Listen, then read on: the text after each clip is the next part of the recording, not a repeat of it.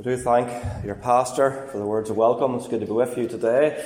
And we've known each other a good 25, 30 years possibly. We go back a long time, and his wife Pauline also. But it's wonderful to be here and to share a fellowship with you even around God's Word today. Turn please to Hosea and the chapter 10. And just one verse we want to leave with you this morning. A little prophecy of Hosea. If you find Daniel, Hosea is the next book after that. And one verse from chapter 10 and the verse 12. Hosea chapter 10 and the verse 12. Sow to yourselves in righteousness, reap in mercy, break up your fallow ground, for it is time to seek the Lord till he come and rain righteousness upon you. Amen. And we know the Lord will bless this short reading of his precious truth. Let's just seek the Lord and ask for his help even this morning. Our gracious and eternal Heavenly Father, we thank you for what has gone forth already in this meeting. We thank you for thy hand upon us. And Lord, even as we come now to thy precious word, Father, we long to hear from thee. Lord, we don't want to hear the voice of a man. We don't want to hear the thoughts of a man. But Lord, we want to hear from God in heaven. Oh, Father, come this morning and speak to all our hearts. We thank you for thy precious word. We thank you for the words of truth that we have before us this morning. In the midst of this changing world where truth changes every day with people, we thank you, Lord, that we can depend upon thy precious word, the inerrant, infallible word of God. So, Father, come this morning and bless this meeting. Cover us with the blood. And, Father, close us in with thyself. Lord, bind the strong man. And, Lord, give help in this meeting. Give help to this preacher, O God. Fill me with thy Spirit. And, Lord, give the people that listening ear that they need. And, Lord, may they be receptive to thy precious word. And not just be hearers, but be doers also. So, Father, come now and bless and undertake. And we ask all this in our Saviour's precious and all-prevailing name. Amen. Our text this morning in the book of Isaiah, although it was written 2,800 years ago, around about, it's as relevant today as it was the time it was written to us. The prophet of old here records timeless truth that is relevant in our modern age. Hosea, the prophet, in obedience to God, stood up in the midst of a time of judgment in the land of Israel. He was a lone voice in that land. He stood up and he told them of their condition and their need for repentance. Not an easy thing to do. Unfortunately, Israel had abandoned and neglected the ways of the Lord and had went her own way and done her own thing. And here the judgment of God was about to fall upon the land, and Hosea was called upon to preach judgment and call the people to repent and to be restored unto the Lord. And like Israel of old, friends, we have to admit this morning that we are in need of repentance.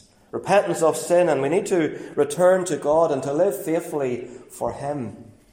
Our verse here deals with issues that transcend generations or lands. It deals with the principles of sowing and reaping and bringing forth a harvest. Now, you don't have to go to Greenmount Agricultural College or any other college or get a degree to realise there is a law in the harvest. If you sow, you will reap. And what you sow, you will reap. That is the principle, that is the law of the harvest. And those things don't change no matter where you live in the world. What you sow, you will reap. And we see here today, sadly, in our verse and even in our land, the church is reaping what it has sown. And friend, if you do not sow the good seed, you will never bring forth a good harvest. And here Hosea was tasked with coming towards these people and preaching to a people who were familiar with the ways of God. These were not strangers to the gospel or to Jehovah. These were the people of God. They knew the things of God. They knew God's word. And he had the task of coming and preaching to them. And sometimes those are the hardest people to preach to. The people who know the truth, the people who've been brought up in the truth, the people who've been steeped in the truth, they know it inside out. They could preach it better than the preacher can, but yet they don't want to hear it. And here Hosea was called to such a group of people. They had no real interest in the truth, no real interest in what he had to say to them. And we can see in this verse here, verse 12, we can see the agonizing cry of this prophet. As he cried unto the people, it is time to seek the Lord. We are not familiar maybe with this little book of Hosea. It's one of the minor prophets, and don't get caught up in those words, minor prophet. It's just minor because of the size of it, not in regards to the importance of it. For all Scripture is given by inspiration of God, and it's profitable for a doctrine, for reproof, for correction and instruction in righteousness. And I pray this morning that we will, even through this verse, we will be reproved. And not only be reproved, but also will be brought and instructed in the ways of God and brought into that way of correction and walk in the way of righteousness. As I said, Hosea had an important message. And it really is a threefold message through this little book. Three things he had to do here. Firstly, he had to communicate God's love to these people. He had to remind these people, these were God's people, these were God's chosen people, and he had to remind them, communicate to them God's love for them. Isn't that a sad thing? You read the Old Testament, time and time and time again, God was gracious to his people. He brought them out of Egypt. They disobeyed him. They wandered in the wilderness. He brought them back to himself. They walked with him for a while. Again, they disobeyed him and wandered off. And again, he brought them back. And time again, he demonstrated his love for them. And here Hosea comes again, and he tells them, he communicates to them God's love for them. We read in God's word in Jeremiah that the Lord's love is an everlasting love. God's love for us, it never changes, it never grows cold, it never diminishes. What a contrast to our love for God. How often it's lukewarm, how often it's apathetic, how often we're half-hearted when we come to worship the Lord. Secondly, Hosea's message was to confront the people. Not only to communicate God's love, but to confront them because of their feelings and their rebellion. He describes in Hosea chapter 4 and verse 16, he describes them as a backsliding heifer. In other words, they were stubborn, they were rebellious, they were like that old cow that you were trying to drive into the pen and it refused to go. No matter, even the farmer gets the stick out and beats it, it refused to go. They were stubborn. And thirdly, he called them to repent and come back to the Lord. He is speaking to God's people. But friend, this morning, let me say to you, those same truths are the truths that the preacher brings to the sinner. The preacher is called to communicate to you God's love for you. And how he demonstrated that love upon the cross by sending his own precious Son to die there, a ransom for many, and to shed his blood that you might be forgiven. The preacher is also called to confront you over your sin. The Bible says all have sinned and come short of the glory of God, each and every one of us. The preacher is also there to call you to repent and trust in the Saviour. I don't know most of the folk here this morning. I don't know where you stand with the Lord. I don't know if you're saved or whether you're lost. This morning I urge you, friend, to take heed to God's word and turn from your sin and trust in the only Saviour for mankind, the Lord Jesus Christ. But this message, this text, is primarily to God's people. I want to speak this morning on verse 12, and the title of my message is simply The Breaking Before the Blessing. The breaking before the blessing. Three things I want to leave with you. Firstly, we see here a picture of the heart. A picture of the heart. We're looking here at a landscape before us that needs changing. Fallow ground. It simply means ground that needs to be broken up. It's a land that it could be productive, but it's not productive. It's been let lie and gone to waste. Whether through neglect or for whatever reason, it hasn't been broken up, it hasn't been ploughed, it hasn't been tilled, it hasn't been planted. It's unproductive land. The prophet here, under the inspiration of God, he's speaking to these people, and he's commanding these people to break up their fallow ground. And he observes two things here about this ground. Fallow ground is unusable and it's unused. It's stagnant, it's just lying there. I'm sure you've often drove past maybe a garden or a field and it's just let go. And the grass is growing up, the weeds is growing through it, it's just uncared for. And this is the kind of ground, it had potential. This land had potential, great potential, but it needed to be ploughed. It could have been dry ground, it could have been barren ground, but it's undisturbed, it's just lying there, unused. And friends, there are seasons in the church When God works mightily among his people, every direction you look, the Lord's working. He's saving, he's restoring, he's blessing. And we have such times in the church. We can look back to times in our own province. We always go back to the 1859 revival when the Lord worked mightily in this land.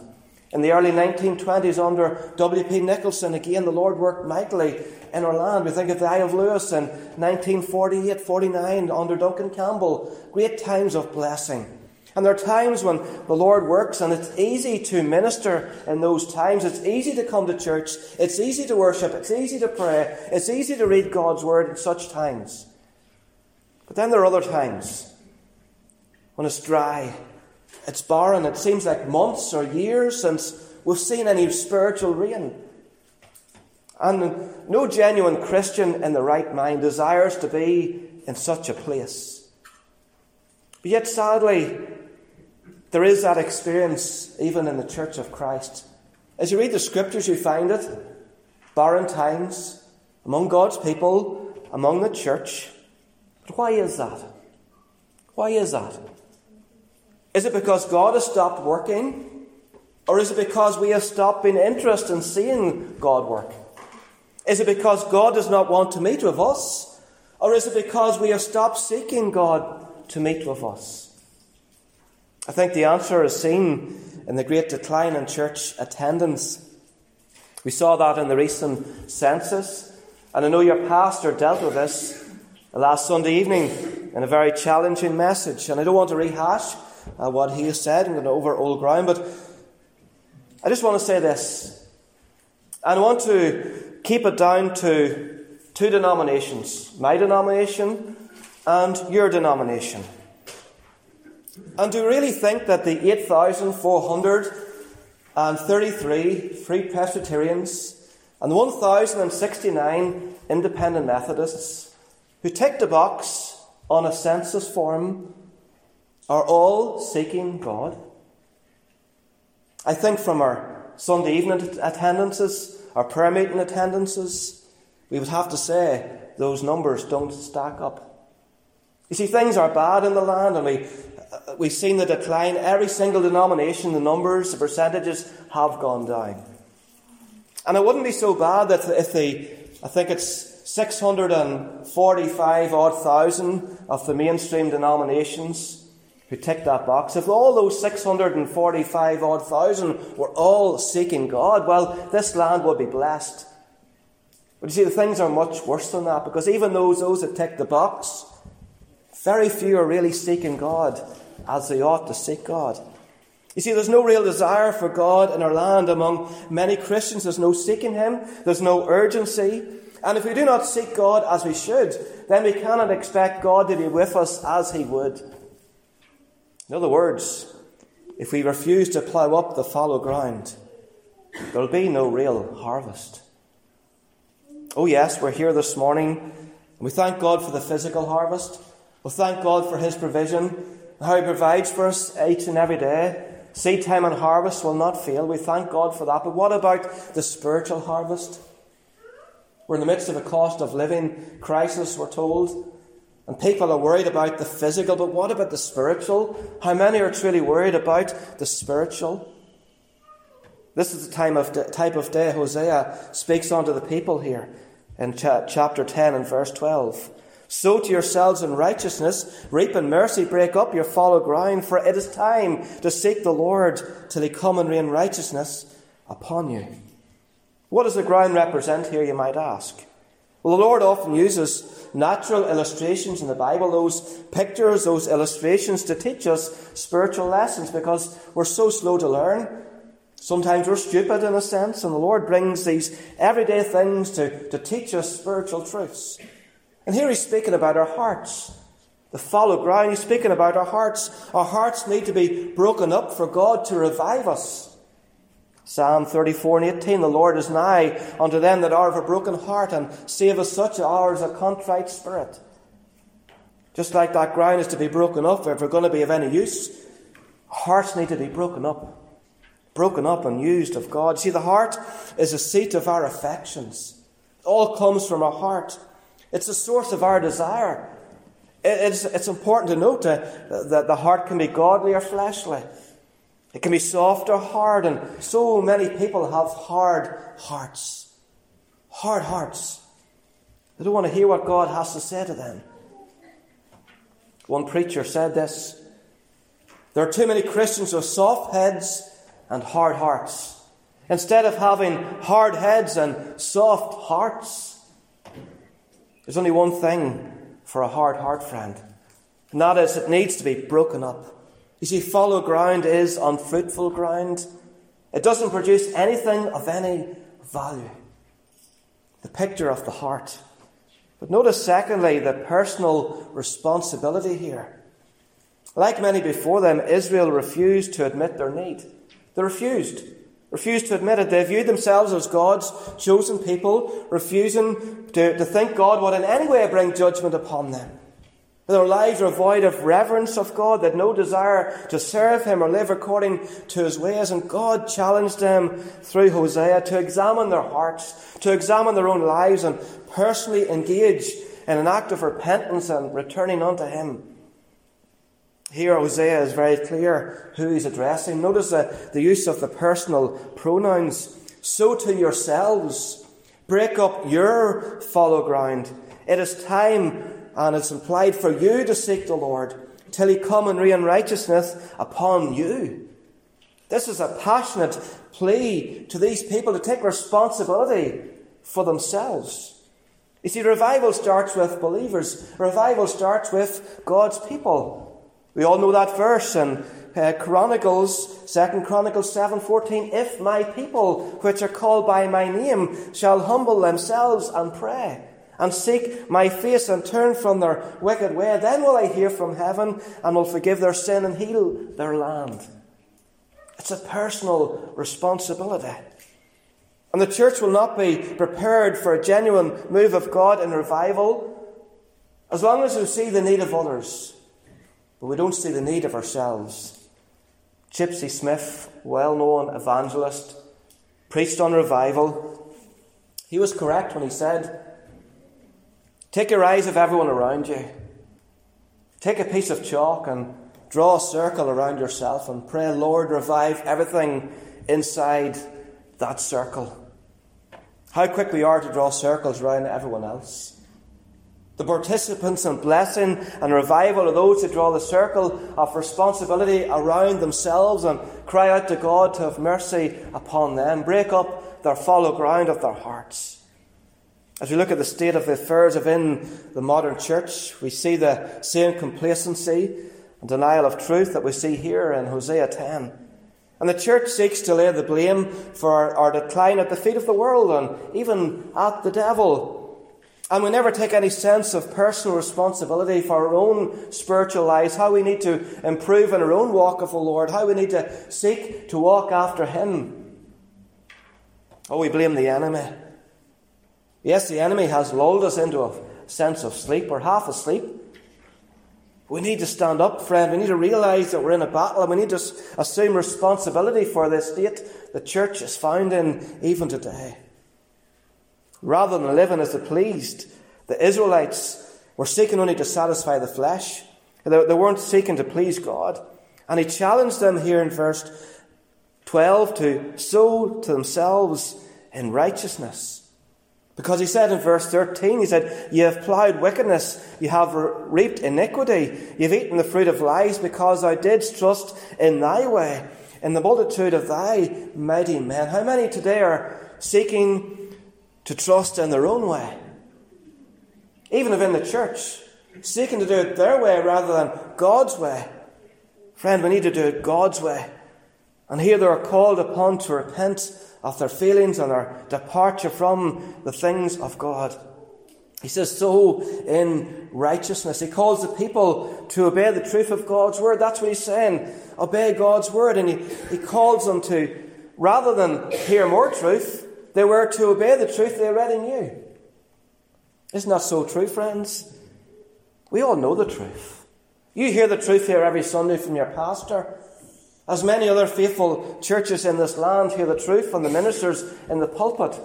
And yet we're all, each one of us, even the pastors included, are so quick to obey what God tells us to do.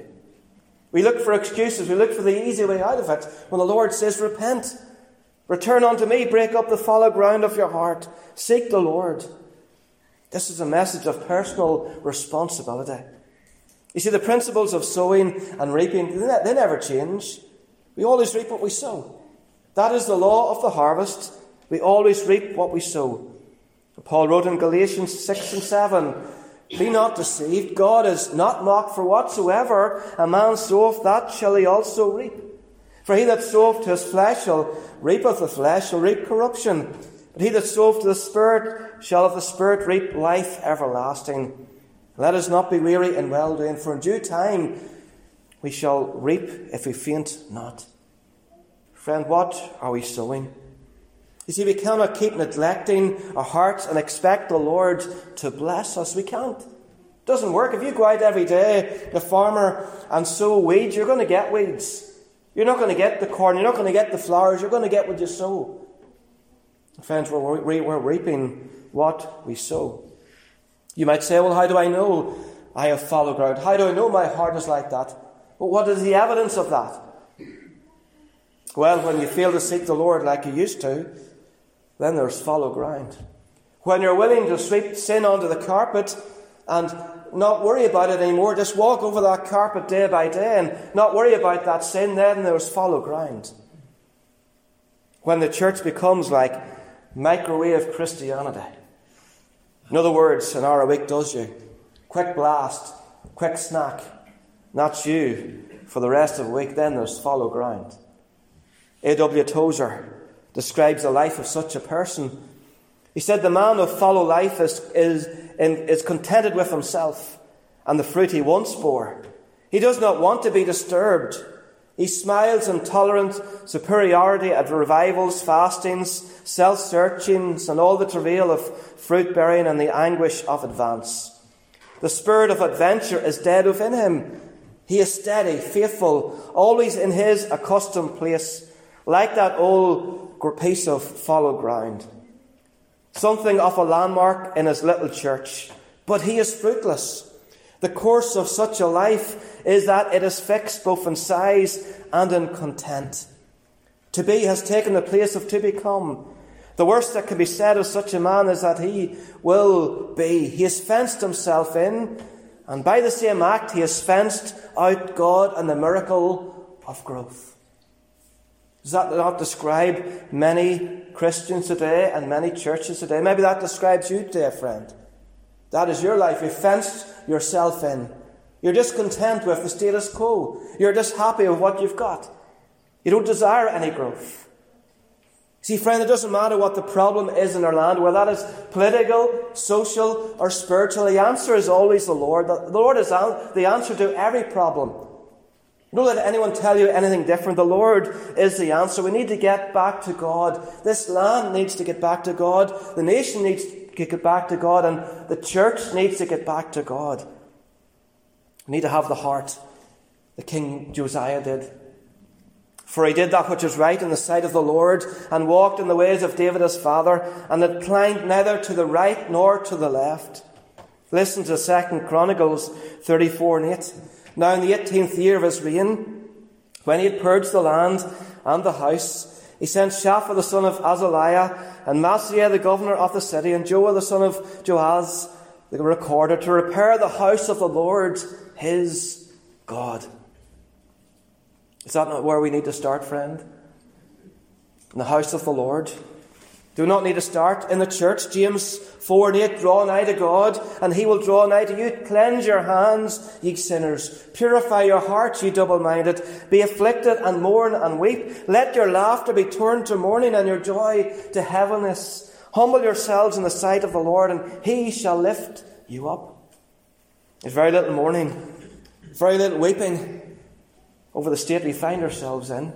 Are we not more like the church of Laodicea, who amongst us today can deny there's lukewarmness in the church, in our lives? As we examine our own hearts, are we not prideful? Do we not say, I'm rich, I'm increased of goods, I'm in need of nothing? Spiritually speaking, that's what we say. And all the while the Saviour says, do you not realise, friend, that your heart is like fallow ground? Your heart is hard. Your heart is crusty. It hasn't been ploughed in years. It's unproductive. It's not producing any fruit. It's covered with weeds and briars and stones and rocks and rubbles, and you don't even know it. Saviour says you don't even realise it. You just carry on like you always had in your pride and your stubbornness, rather than having the blessing of God. Knowest thou not that you're wretched and miserable and poor and blind and naked? That's what he says to the church. But yet we're more like Samson, aren't we? I'll do as I've done before. I'll arise, I'll go out, I'll do as I do every week. And yet he wist not that the Lord had departed from him. Friends, may we never get to that part where Ichabod is written across the doors of our churches. The glory of the Lord has departed. You see, in spite of all that, in spite of our rebellion, in spite of our failure, the Lord says, He says, I am willing to forgive you and take you in and bless you. For he says in Revelation 3:20, behold, I stand at the door and knock. I knock. And if any man hear my voice and open the door, I will come in. I will sup with him, and he with me. What a forgiving God we have. And here in Isaiah 10 and 12, Hosea emphasizes the urgency of the hour. He just cried, it is time. It is time to seek the Lord. God warned, time is running out, especially for the northern kingdom of Israel. And sadly, they would not heed his warning. They would eventually be conquered by the Assyrians. God was pleading with them, giving them a chance to repent, return unto him and serve him in complete obedience and surrender. While our situation is slightly different from that, the urgency remains in the spiritual sense. And sadly, the Western Church has lost her zeal. We've grown complacent in our convenience. We lack a burden for the unsaved. Many view the relationship of Christ as that of reserved for once a week. I'll go if it suits me. If I've nothing else on, I'll come to that special meeting. Christian, let me say, church should be your excuse for missing everything else. Not the other way around. Church should be your excuse for missing everything else. You see, church is not a place we visit on occasions. Rather, it's a lifestyle that we are expected to live.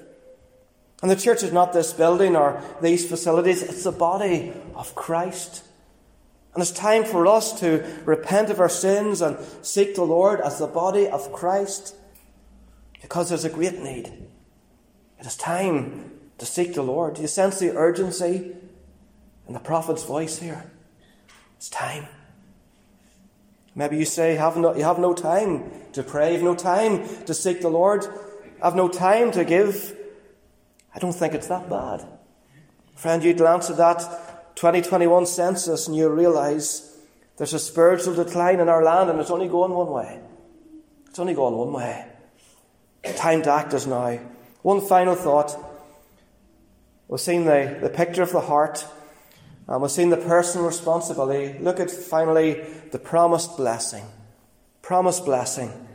Hosea describes incredible blessings that come to the people of God when they break up the fallow ground, and when they sow in righteousness and reap in mercy. He speaks here at the end of the verse, till he come and rain righteousness upon you. What a glorious image. Can you imagine the riches of heaven falling down upon us like that mighty cloudburst? You know what it's like? You go out for a walk, sun shining, and a cloud comes over, and next thing you have a sun shower. The rain falls down, and it's a beautiful picture, isn't it? What a wonderful picture. A mighty heavenly shower of blessing from the Lord. I wonder, do you desire that, friend? Is that your heart's desire today? The former latter rain that will come and shower that broken up fallow ground, and that will produce a wonderful and beautiful and mighty harvest. See, here's a picture of revival. Here's the Lord moving. God coming among his people in great power. That's what revival is. God coming among his people in great power. The presence of Almighty God in our midst. That's what revival is. Do you seek that? God visiting his people. You see, that should be the ultimate focus of our praying, that God would come again, that he would rend the heavens, that he would come down amongst us, that we would keep praying and keep seeking till he come and rain righteousness upon you. We have a picture here of Elijah. Remember how he prayed for the rain to come? We read in James 5:16, the effectual fervent prayer of a righteous man availeth much. Elias was a man subject to like passions as we are, prayed earnestly that it might rain, not rain and rain not on the earth by the space of 3 years and 6 months. And he prayed again, and the heaven gave rain, and the earth brought forth her fruit, because the Lord had promised. The Lord had promised, and the Lord promises us blessings, because he says in Isaiah 44:3, I will pour waters upon him that is thirsty, and floods upon the dry ground. I'll pour my spirit upon thy seed, and my blessing upon thine offspring, and they shall spring up among you the grass, as willows by the water courses. But do you desire it? Do you want it? What a promise for someone who is walking with a humble and broken and contrite spirit. You see, God is bound by his word. God is bound by his word. His promises are yea and amen in Christ Jesus. His word does not fail. It does not lie. And he has promised, I will pour water upon him that is thirsty. But are you thirsty? Are you thirsty? Let me close with Tozer again, as he describes now the ploughed life. The ploughed life is a life that has, in the act of repentance, thrown down the protecting fences and sent the plough of confession into the soul. The urge of the Spirit, the pressure of circumstances, and the distress of fruitless living have combined thoroughly to humble the heart. Such a life has put away defence and has forsaken the safety of defence for the peril of life.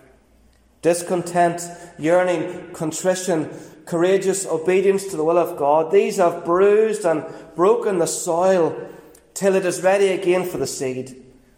And as always, fruit follows the plough. Life and growth begin as God rains down righteousness, and such a one can testify, the hand of the Lord was upon me there. Oh, after a barren spell, don't we love to see the rain coming? The farmer certainly does. If you're a farmer here, if you have went out and planted your seed, it's been a dry spell, you look for the rain. You're praying for those showers to come. You need it for the harvest. And when the rain comes, the flowers that were drooping are revived, they're refreshed, and that dry ground, it joyfully licks up that water, yearning for that water. Friends, that's what we need this harvest season. We need an appetite. We need a yearning. We need a desire for reviving, for a growth, for a refreshing from God. Do you have that appetite? Do you have that desire? If not, then seek to break up the fallow ground of your heart. For surely it is time for you to seek the Lord.